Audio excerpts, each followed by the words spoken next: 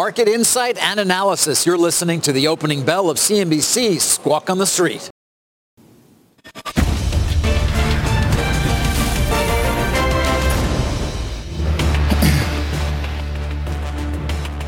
Good Wednesday morning. Welcome to Squawk on the Street. I'm Carl Quintanilla with David Faber, Mike Santoli, coming to you live from separate locations. Kramer has the morning off. Coming off that strong start to September and the S&P's 21st record high of the year. Futures strong again as the Street raises targets on names like Peloton, Nvidia, and Tesla. Oil steady as signs of demand continue to improve. Our roadmap begins with a futures surge. The S&P and the NASDAQ looking to build on Tuesday's record closes. Can this second half rally continue? Then a stimulus stalemate, the latest from Washington, as both Pelosi and Mnuchin talk COVID relief.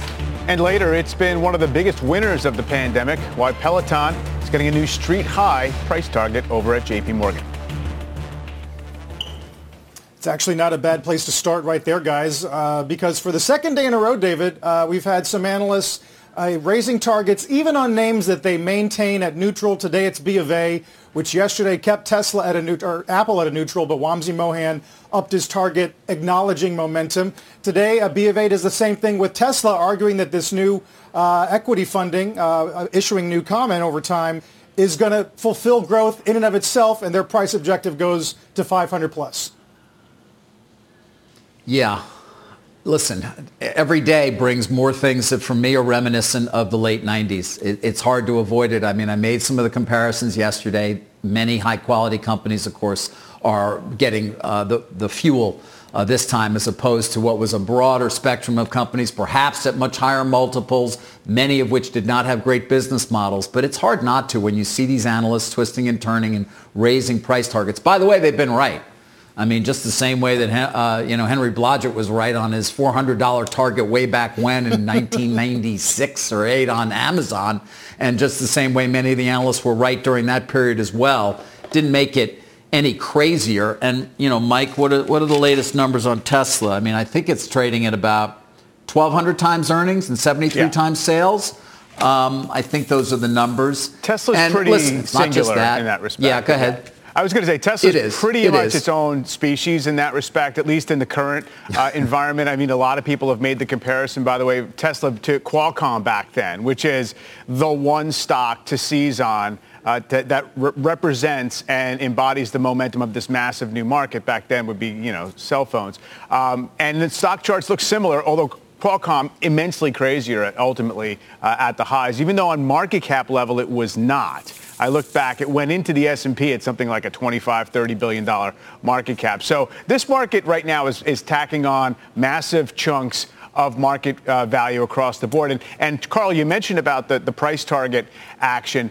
Look, analysts sit there and say, okay, if this is what the market is willing to pay for, future users, for revenue growth, for whatever, it's not my place necessarily to say the overall market is priced wrong. I look at what the comparable companies are valued at, and so I'm just going to follow them higher. Obviously, that chase represents something, I guess, of an overshoot phase that we're probably entering or have entered at this point. But, even the overall market, the NASDAQ 100 was contained at or below 20 times forward earnings for 5 years coming into this phase. It's jumped in a hurry to 30.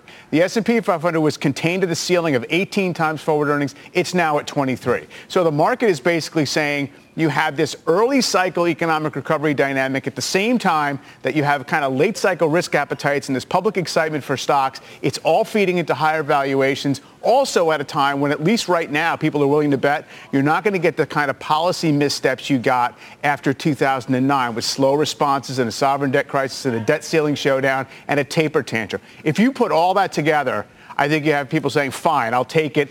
I'll pay what the market is quoted for right now. And that's the makings, I guess, of some kind of an overshoot ultimately. Yeah, although it's hard to get a taper tantrum when, a quarter of the S&P is 5 names and they're all benefiting from the same tech trends that we've been talking about for months. David, at the same time, we are seeing some very well-known bulls. Tom Lee of Fundstrat is a good example today, who remains very constructive on what he calls epicenter stocks, travel, leisure, industrials, but today acknowledges the number of new highs is declining even as the S&P goes up. The VIX back to 25 is something that is reminiscent, a clue at least, of what we saw back in 2000. He's not changing his view, but this morning he does say it's something to keep an eye on.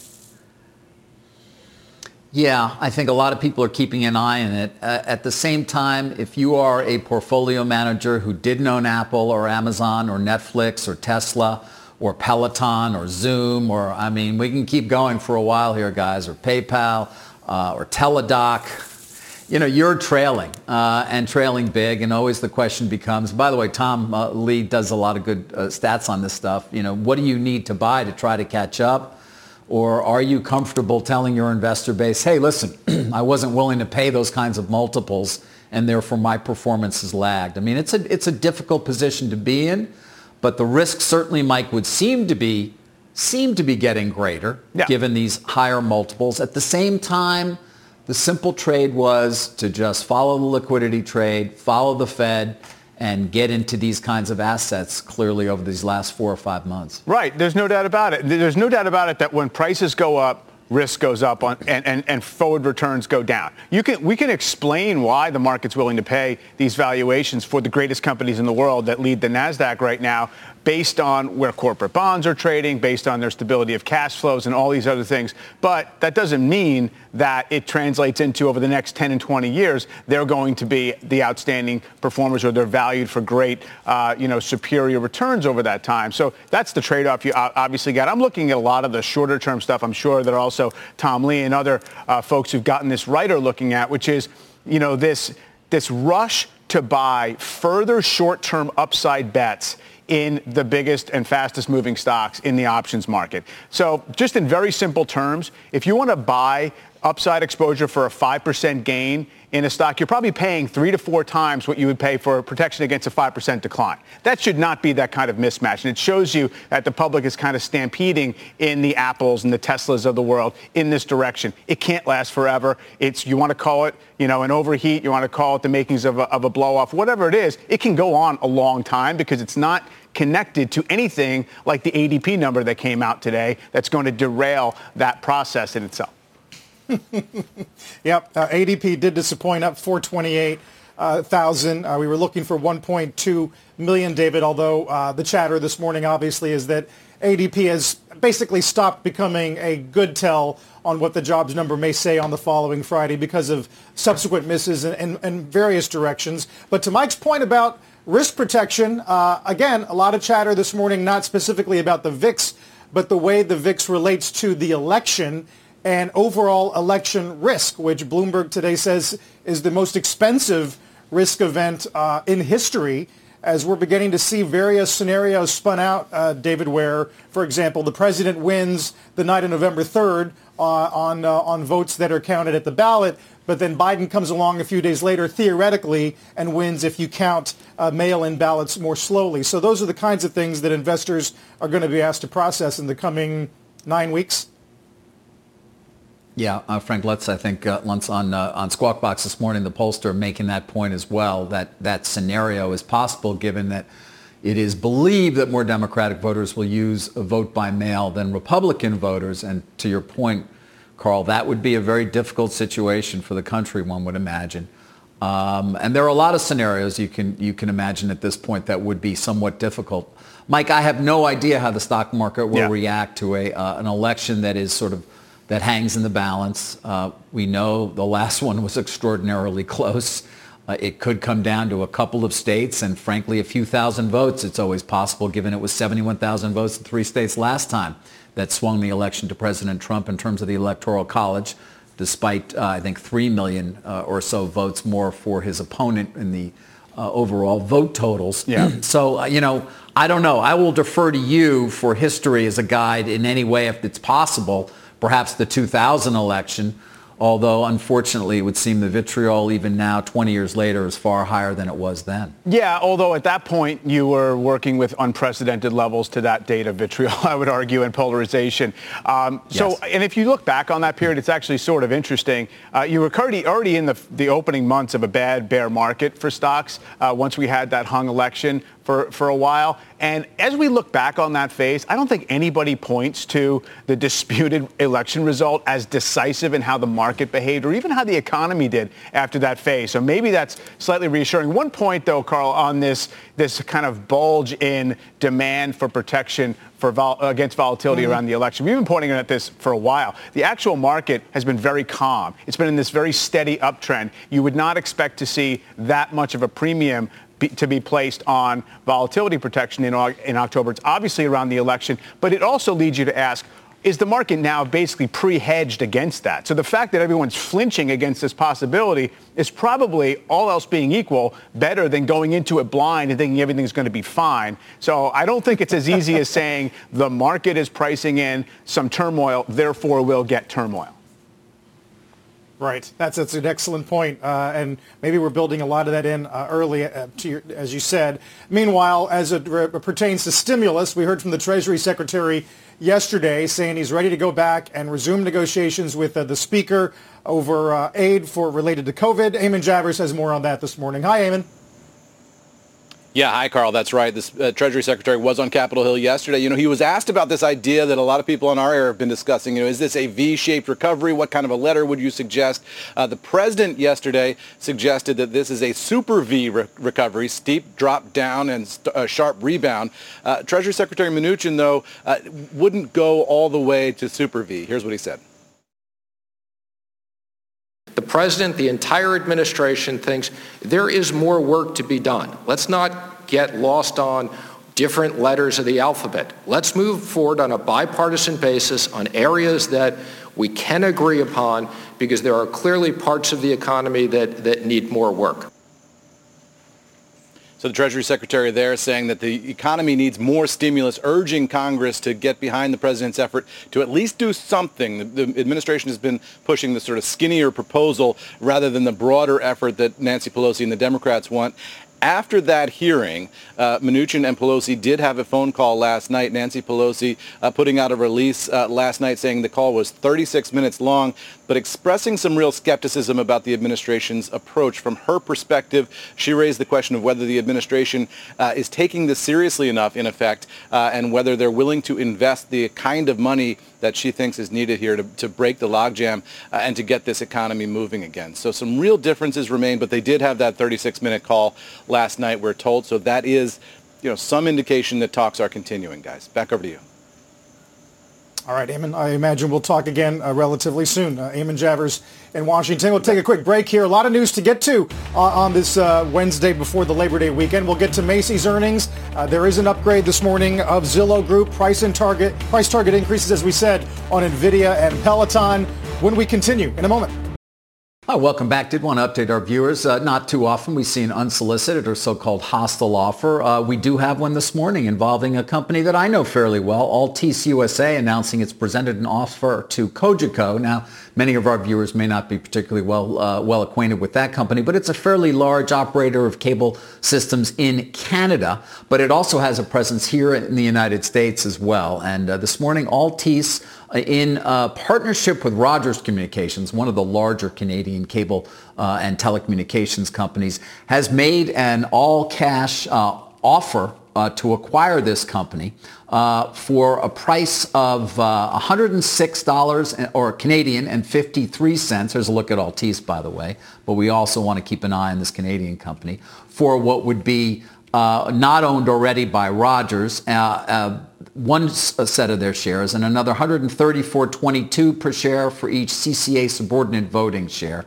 All of this amounts to roughly what would be a 30% or so premium for the company. It's an interesting company in that it actually has a control shareholder that only owns 10% of the economics but has the controlling votes because of super voting shares. And so in this case, Altice USA is paying a premium for those shares that includes 800 million Canadian, about $612 million, to the Audette family. This is the company that controls this, for their ownership interests. And that would include 100% of the multiple voting shares. So a huge premium, over 500% for the control stake, 30% for all public shareholders is what Altice, in combination with Rogers, is offering here. And then they're going to split the company if they were to actually be successful in actually getting it. And Altice would take what are 1.1 million U.S. subs for something called Atlantic Broadband, which is a subsidiary of Cogeco, and Rogers would take the remainder, even with some tax consequences. Apparently, they feel that it would be a very good deal. Overall, about $7.8 billion is U.S. is what this unsolicited bid is currently worth. About $3.6 billion U.S. of that would be Altice's responsibility. The remainder would be Rogers. So we'll keep an eye on all these shares. I don't know, guys, if we had an opportunity to see Cogeco and how it's trading this morning again. Not often we see these unsoliciteds. This is interesting in that you have a control shareholder with not that large an economic stake, but the voting shares for which they're being offered an enormous premium, apparently part of a family, some of which are involved in the business, others of which are not involved in the business. And so it's almost reminiscent in a way of way back when, one of my favorite breaking stories, when Rupert Murdoch made that offer for Dow Jones, trying to split the Bancroft family as well, given the huge possibility of enormous profits, I should say, that he was offering them for that. There's a look at all the stocks. We'll see how Cogeco trades. Of course, again, the price of 106.53, Carl and Mike, for the public shareholders there, much larger for the family-controlled voting shares. Over to you. Wow, that's fascinating. And I was on the desk with you that day that you broke the Dow Jones news. That brings back some memories. We'll get more on that later, right, David. In the meantime, take a quick break here. We'll get to Macy's and some of their e-com numbers. Gross margins not too bad. Stocks up 7% pre-market. Guess reinstating the dividend as well. Stocks up almost 18%. We're back in a minute. Last week it was Goldman Sachs upped its target on Peloton to 96. Today JP Morgan does it better at 105, talking about some delivery wait times for bikes that you have to see to believe. We'll get more on that in a moment. Stocks up 9%. Getting some clarity and more specifics on those job cuts at Ford. Let's get to Phil LeBeau this morning. Hey, Phil. Hey, Carl, take a look at shares of Ford. The company has just sent this letter to employees basically saying that it will be offering early retirement to those employees who qualify. And we're talking about white-collar salary workers here in the United States. The goal, eliminating 1,400 jobs. And in this letter, they basically say, look, if we can get to 1,400 jobs through voluntary layoffs or early retirement offers, we should say, great. If not, then they'll look at involuntary layoffs. So that would be 1,400 jobs. And just as a point of reference, they make it clear that the goal here is to get to 10% EBIT margins in North America. And they're not there yet, despite the fact that they announced a restructuring, an $11 billion restructuring last year, a couple of years ago, that still hasn't paid off. They're still in the process of trying to get there despite cutting 7,000 salary jobs, but now they're going to eliminate another 1,400 here in the U.S. Guys, back to you. All right, Phil. It's hard to turn every conversation about autos, Phil, into Tesla, but I did notice this morning that Tesla's market cap is now equal to all 18 of their developed market competitors. That doesn't surprise me. I know that it was more than the top 5 automakers in the world combined. And just as a statistic to drive home how wacky this is, those top 5 automakers, we're talking about Toyota, VW, Nissan, Renault, Mitsubishi, that alliance, along with GM and Hyundai, you add up all of their sales last year, Carl, they sold over 44 million vehicles. How many did Tesla sell last year? 367,000. Yeah. Certainly the price action is no longer related to unit sales, Phil, but it was nice to see us get to 15 million run rate for the year yesterday. Phil LeBeau on Ford. We'll talk to you a little bit later on. Mike, we haven't quite touched on Macy's, but narrower than expected loss. E-com up 53. Gross margin 23.6. We were looking for something more like 20. Yeah. So the battle continues to pivot and adapt to a model that obviously is a much different one than the classic department store model we're used to. Yeah, for sure. No surprise, really, to see that kind of year-on-year gain in e-commerce. Almost every chain's been reporting that, and you don't have the absolute numbers. What's interesting is how the market, now treats Macy's. It's, trading at 7 and change. It bottomed below 5 back in the spring. It still was at 17 before this whole crisis. There's, a $2-point-something billion market cap. It trades at 10% of trailing sale. I mean, it's kind of being priced by the market as this kind of zombie type business. You have $7 billion in debt on top of it, but it's making it through. And now it seems as if it's basically got a little bit of a cushion to operate and try to pull whatever levers they can. And obviously in shrink mode, trying to narrow a little bit of the focus merchandising wise. So it is interesting. And I think a lot of the retailers, we're going to want to hear a lot about what August was like after they closed the books on the quarter, because that seems to be the big debate point right now, is whether things did soften up in that month.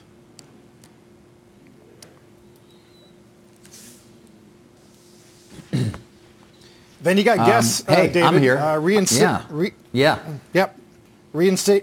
the ahead, dividend. Carl. Revenues up 42. Obviously, revenues down 42 on the store closures and reduced demand. But interesting to see a dividend come back from a troubled retailer, and stocks up double-digit pre-market, as we said. Yeah, although so much of this does seem dependent on their ability to generate online sales, the digital channel. We noted it as well last week with Tiffany, which were better than anticipated numbers. But when online looks amazing, because as a percentage of overall sales, it is far larger than it's ever been. But of course, the overall sales number has come down to a level that it hasn't seen in a long time. As you take a look at shares of Guess, which are going to be up, as you see, quite nicely when we get started with the open a couple of minutes from now. Mike, I don't know. I mean, the number of the market cap of all these retailers added up doesn't come anywhere near. We do the Tesla comparisons. Throw Amazon into the mix, or even a pure play like a Home Depot or a Costco, which have benefited during this period of time. Yeah, or Target or any of those. I mean, the kind of winners are absolutely dominate the market value. That being said, if you look at consumer discretionary as a sector and just equal weight the whole thing, it has been improving. There's no doubt that the market's saying, look, things are going to come back to a certain higher percentage of 2019 levels than we thought before, and it seems like there is a little bit of room for people to get more confidence about the near-term strength in the consumer. What's interesting is all of these things were priced for some kind of secular decline beforehand, and so the same dynamic that's taking all the digital winners up to these unprecedented valuations is also adding extra punishment for these guys. So it's an interesting part of the market where it wasn't as if things were great and then we got this shock. Things were already on a slow slide, accelerated, put them in crisis mode, made them maybe in many cases, take on more debt, and now it's what comes next. Carl. Yeah, it is fascinating. We've been waiting to see the knock-on effects of the expiration of those employment benefits in the month of August. But Visa said U.S. payment volume growth was pretty steady in August, up 7 versus up 8 in July. And so we'll see if that changes. We have seen some downticks in consumer confidence. Gallup today says a third of Americans are worried about losing their jobs. But so far, the hard data has not necessarily disappointed. There's the opening bell and a look at Brett this morning. As NVIDIA, guys, is going to lead us at the open, up 6%. Another price target increase. I think it's a street high over at B of A 650. Largely on gaming, but I think the call is a little more broad than that, Mike. But certainly they did have some gaming announcements yesterday in terms of chips, and we're really starting to see just what the battle is going to look like regarding NVIDIA, AMD, and Intel, which has become quite obviously the laggard in that space. Right. And this call is a lot of it, like we were talking about before, is essentially, well, I guess I have to ratchet it up the valuation assumptions here. B of A basically saying that we're willing to put a price target of 46 times forward earnings, that's calendar year 22, by the way, 46 times 2022 earnings at the high end of the recent historical range. The recent historical range, of course, was not achieved when this company had a $350 billion market cap. So it's basically saying this market can't get enough of the winners, the acknowledged winners, and we're willing to ride it up there and assume that the market's going to stay in that mode for a while. 46 times forward earnings ex cash is stretching to get you to a price target, but the market's not flinching ahead of that. So it's not to say it's wrong. It's just shows you how the psychology kind of feeds on itself as the market scales these heights. Mike, I see names like this with the currency obviously at their disposal that is so rich at this point. And as we enter sort of this fall period, prior to the election, end of year, I do wonder about M&A. Obviously, when I talk to the practitioners, many people say things are getting busier, but we'll see if that actually does result in announcements. But man, if you are a company like that, I go back to the period again in the late 90s. You remember, yeah. JDS Uniphase using its stock price to do an enormous deal. Or, I can go through so many. Global Crossing, Quest, and then, of course, the greatest of all, AOL, yeah. Time Warner. But there are opportunities here to use these pieces of paper that are being so highly valued by the market to get things done if you're looking to consolidate in some areas. Yeah, pieces of paper plus very inexpensive debt. And, a lot of these companies also have just piled up a bunch of cash. So there's no doubt about it. And it's another one of those things where you say, well, it seems like maybe things are getting a little over aggressive, but it's also just a bull market doing bull market things. That's the kind of life cycle that you see here. Confidence spreads, valuations go up. Tesla can do a $5 billion equity raise and not even feel it in the market cap, really. And that in itself creates a stronger company and greater flexibility for them. So it goes till it doesn't, but I absolutely believe you're right that M&A has been a little bit of a lagging piece of all this, and you think all the ingredients are in place for something getting bigger on that front. Yeah, as we watch yet again, many of the names that we've watched every day go up. Apple backing off its initial move higher, but it is above $2.3 trillion in market value now. Facebook again up. Amazon is also, a 92% gain for this year is what we're talking about with Amazon. It's truly stunning. And of course, we talked a lot about Mr. Bezos' net worth, not to mention his ex-wife. Guys, on the subject of deals, worth mentioning TikTok. Of course, the latest reports yesterday saying that things have stalled a bit. Not a surprise. As I indicated the other day, though, my sourcing on this, unfortunately, is sort of, not to share too much, but has gone a little cold. But, having watched my share of M&A, when you are dealing with a level of complexity, first of all, that they were to begin with in terms of just the software code, the 15 million lines of software code that powers TikTok, the AI behind it, the fact that it takes not just strong signals, but weak signals to help deliver things to people that they want and keep them engaged. And you've got to take a snapshot of that code and then transfer it over within a year. You get the updates. But then you add on, of course, this latest move over the weekend from the Chinese government that throws into sort of certain questions about the ability to even have those updates available to you or even take the code at all. That's a key question here, and it's no wonder, and I think I indicated, Carl, the other day when we were talking about this, you do have to wonder as a potential buyer of this asset how you view all of this. The U.S. government, which seems to be sticking with the September 15th deadline in terms of potentially saying no more, although, again, that remains somewhat unclear, and then the Chinese government. So here we are. We'll see whether they can figure their way through this, and I'm talking about Microsoft in partnership with Walmart and, of course, Oracle in partnership with a number of financial partners as well. But complexity and lack of certainty are certainly the enemies of getting a deal done. There's plenty of that. After hearing that a deal was imminent from various reporting over the past couple of days, and maybe one still is, but you've added a lot in terms of our understanding of just how complex the deal is going to have to be to complete it. Guys, we got record highs on the S&P as we got initially 35.41. NASDAQ 12K, another record high there. Zillow Group, Mike, a record high as we get an upgrade today from Deutsche Bank. They go to buy. 106 target implies 20% upside. We did get mortgage apps today. Again, down week on week, but up 28 year on year. And Deutsche's thesis is that we are going to see a lot more listings, seller interest from Zillow Groups. So the whole mobility argument, the polling data that basically confirms there is a lot of mobility in the country right now, largely from urban to rural, which is something that Spencer Raskoff, who no longer runs Zillow, but still knows the company very well, a few months ago said wasn't clear if that was actually happening. But I think it is becoming clear that it is.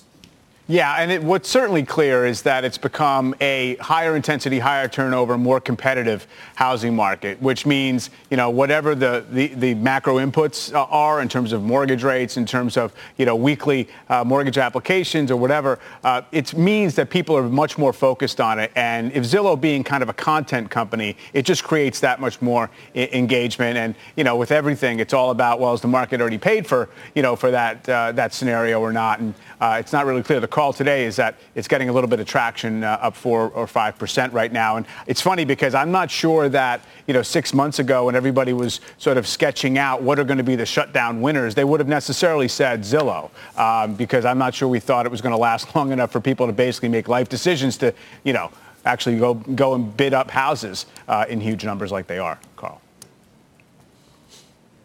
Yeah, that's right. And of course, all of that, so many dynamics, David, right now are contingent on a vaccine.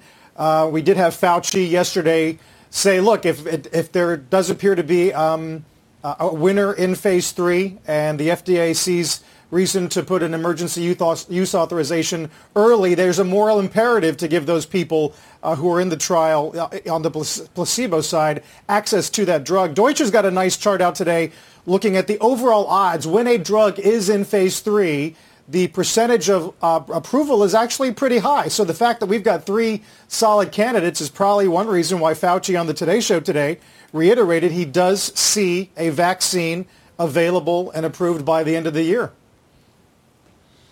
Which would be great news. And as we know also, manufacturing has been moving ahead as well, with the idea being that if and when it does get approved, it will be available almost immediately, and you can start to inoculate frontline healthcare workers, for example, people who are more vulnerable in terms of those populations, and that will be very important. Getting people enrolled in these trials is not an easy thing. You're dealing with large populations. It's not like these phase 2 where it's fairly small. And that goes as well for the monoclonal antibodies, for the antivirals that we've been following also, and how quickly they can sort of really fill out those phase 3 trials. But, Carl, that's great news. We can only hope that one or more of them prove effective in phase 3. But then the question, I think, still will become how many people refuse to take it. You read and hear a lot about the sort of anti-vaxxers out there, or perhaps others who will feel like this was rushed. And that's going to have to be something of a concern, because once you get a vaccine, you certainly want to get as many people vaccinated as possible to try to create some sort of broader immunity. Yeah, we'll be looking for... Go ahead. I was just going to say, in terms of the market, I think it's a premise of what the market is looking at, that in fact we're within the window where there's going to be multiple solutions, vaccines getting closer, treatments and all the rest of it. Not that that there's a silver bullet assumed, but to me it's the way that we've been kind of substantiating a lot of this rally. It probably would change the mix of stocks doing well and leading if, in fact, we did get very much an imminent, clear vaccine solution that was going to be distributed pretty widely. But I don't think it's necessarily one of these kind of binary upside surprise moments if, in fact, you get the approval, because we've been handicapping every incremental step of this thing along the way. And I don't think there's a lot of doubters out there anymore left that are kind of moving the incremental price in the market that say we're not going to get something like that. Yeah, that's a good point. Certainly it would have large implications, though, for things like movie theaters, David. Yeah. AMC's up 20% as they're going to open, have 70% of their theaters open by this weekend. New Jersey going to indoor dining, I think, by Friday. And then I saw Maryland yesterday, Governor Hogan, going to a different phase of reopening in which live performances will be open, I think, at 25% starting either this Friday or next. So incremental movement on the reopening front, although I think Goldman did have a report yesterday. Jan Hatzius argued that to a large degree the reopenings we've seen appear to be flattening out. And the question at the top of the report was, is this it? So we'll see whether or not we can truly loosen up the spigot for states that have already done some. Yeah, and we'll also wait and see how many people actually are willing to dine indoors when they're given the opportunity, without a vaccine obviously being out there at this point, or the antivirals. How many people are willing to go to a live performance or even a movie theater? Some will, obviously, and others will choose not to, based perhaps on their level of vulnerability. But we don't want to forget, the virus is still out there. Thankfully, the cases nationally have been trending down recently, but we're still talking, 40,000, I think, the other day, over 1,000 deaths. They are still pretty large numbers, certainly very large when looked at globally in terms of our percentage overall, even today, Carl. So, they're not going to open pools, unfortunately, in New York. That's the one thing that I've been focused on. They're going to open gyms, but not pools. I'm trying to figure that one out. Yeah, but, who knows? Yes. I saw Equinox in Brooklyn welcoming consumers back, but you're still doing your open water swimming, so we'll get there one way or another. I'll be in the wetsuit again David. soon, man. Yeah, I'll be in the wetsuit again soon, but you got to keep going. Yes. ADP did disappoint, 10-year below 68 basis points. Let's get to Rick Santelli this morning. Hey, Rick. Hi, Carl. And indeed, ADP did disappoint, but there wasn't a huge amount of movement based on that disappointment, which really is the story. Is that if you're looking to ADP for the answer to Friday's number, you're probably not going to get what you want, and I think that the market paid little attention. As a matter of fact, here we sit on change. The reason that's important, let's go to a chart that goes to last week when we had our high water mark on Friday for 10-year note yields. And you can see that we have drifted. Today we are starting to hold. Maybe we'll break that 3-day trend of lower yields.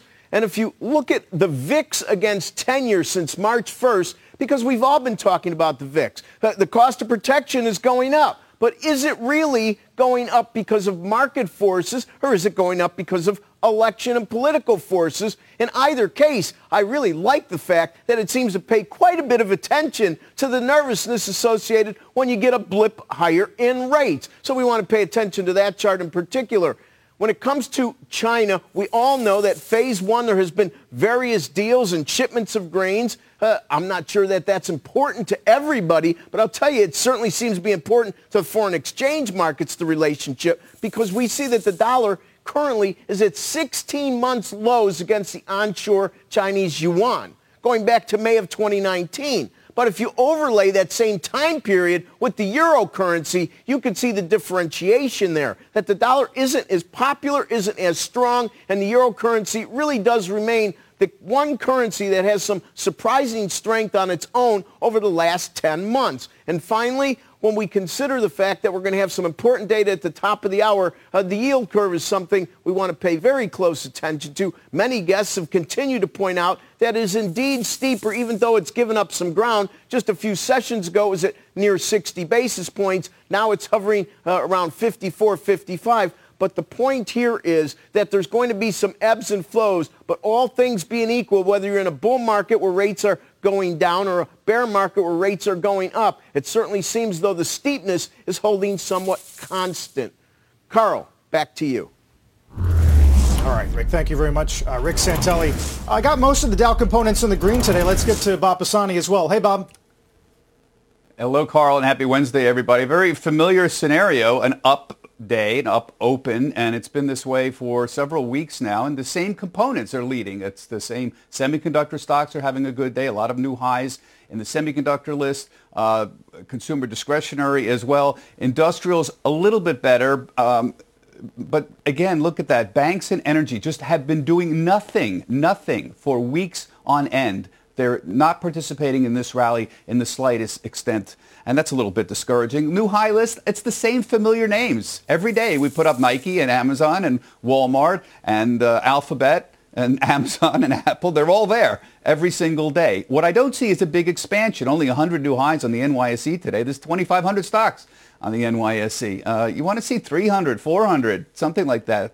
We're not seeing it right now. The semis, yes. Okay, so again, every day, what the other part of the new high list is always the semiconductor names. So you can see some of the big names like NVIDIA always hit new highs, Broadcom, Qualcomm, Advanced Micro, all at new highs again. But where's the rest of the market? It's just not there in terms of the internal advances that you want to see. And that includes really the advanced decline line, which has been very sloppy the last few weeks.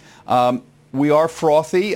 We keep grasping for superlatives to describe how frothy things are. One of the ways you look at the market internals is a relative strength indicators. This is a 2-week indicator, 14 days actually, that when you're over 70, that means you're overbought. When you're over 80, you're really overbought. And the reason these are important is when you get to over 80, it means you have to be up every single day for weeks on end, essentially, to be in those kinds of levels. And the market just doesn't do that. Historically, you start topping out at some point. And usually these are associated with at least short-term market tops. The S&P 500 itself is at 80, which is a very, very rare occurrence. You don't see that very often. The last time that happened was January 2018. Remember, we had this huge rally at the end of 2017. We're up 10%. And when it hit 80, that was a short-term market top. So that's why you watch these kinds of market internals for signs of overbought or oversold indicators. At extremes, they're usually useful. In the middle, perhaps not so much. We've been talking about the U.S. markets. They're at new highs, but I want to remind everybody that the majority of the rest of the world is also in a notable uptrend. Maybe not as steep as the United States, but we've had some amazing moves here. We're right near 52-week highs on the other major world economies. Germany's, I'm talking about the stock market, Germany, Japan, South Korea, there's the Shanghai Stock Exchange. These are all 2-3% from their 52-week highs as well. That's close enough for anybody to say we're essentially at new highs. The reason this is important is these four countries, and you throw in the United States, which is half of the world market capitalization, this is about, with the U.S., these four countries, this is about 80% of the market capitalization of the world stock market. So the global stock market's doing well, but not everybody. If you go into a little bit below the top market leaders here, you know, Southern Europe is doing nothing. I mean, they rallied and topped out a couple months ago. And Spain, Italy, France, they've just been moving sideways to slightly down. So is Brazil. So is Mexico, not doing much. So is Thailand. So has Malaysia. So yes, these are smaller market capitalizations in terms of how much money is involved in them, but not the whole world is moving in one lockstep. Some countries are having some real problems. Guys, back to you. Okay, Bob. Thank you, Bob Pisani, with a look overall at the market. Earlier this morning, we told you about a hostile bid from U.S.-based Altice USA, along with Rogers Communications. This is for a Canadian company called Cogeco. There it is, up 32%. Why? Well, it's 106.53 Canadian is what they're offering. By the way, that is nothing compared to what they're offering the Audette family for their ownership interest, given they own super voting shares. They're offering them $612 million for a stake that was worth about 150 or 100, less than 150 million U.S. We got more on this deal and a lot more on Squawk in the Street straight ahead. China's competitor to WeWork is planning a backdoor listing on the NASDAQ later this year. Eunice Yoon has more on Commune. Eunice. Thanks so much, David. Yes, the company is called Commune. It is the arch nemesis of WeWork here in China. And the company's founder told me that the company is looking to raise some funds in order to expand overseas as well as here at home. Offices remain idle in China amid the pandemic, but this shared one in Beijing is fully rented out. Businessman Mao Da-cheng says his co-working company, Commune, has recovered to 70% occupancy after plunging to 40% at the height of the crisis. More and more people recognize the co-working actually helped them a lot during and after the pandemics. A lot of companies, they reduce their size, they want to save the cost. Commune is China's answer to WeWork. Like its U.S. rival, the Beijing company leases office space and rents it to small businesses looking for a flexible workspace. But this veteran of China's real estate and hospitality industries believes his model is different from WeWork's because of its services. You should make yourself as a management company. Commune has 185 shared offices like this in 47 cities across Greater China and Singapore, and one in New York. About a fifth of its revenues are from professional photography and other services. Renting a Commune desk in Beijing costs $285 a month. For a day, $4. That includes access to IPR advice, facial recognition for security, and tips on how to navigate China's often Byzantine registration process for new companies. Mao currently has yet to make a profit, and the company had hoped to be able to list on the NYSE. It ended up pulling the IPO and is now pursuing this backdoor listing for the NASDAQ later this year, David. But I think it really shows just how challenging the situation is for the whole co-working industry, even though the founder himself is quite upbeat about co-working in China. Carl? Fascinating stuff, Eunice. Thank you for that. Our Eunice Yoon in Beijing this morning. Later on today on Squawk Alley, do not miss NFL Commissioner Roger Goodell, 11:30 a.m. Eastern, right here on CNBC exclusively. A lot of questions about the upcoming NFL season, COVID safety, and a lot more. Don't go anywhere. We're back in a minute. Shares of Altice USA are up rather nicely this morning. This after it unveiled a hostile bid for Canada's Cogeco in partnership with Rogers Communications. Altice wants the 1.1 million subs here in the U.S., and that's what it would get if successful. We will talk to Dexter Goya, Altice's CEO, about the strategy to try to actually get this hostile deal to the finish line in the next hour of Squawk on the Street. You've been listening to the opening hour of CNBC's Squawk on the Street.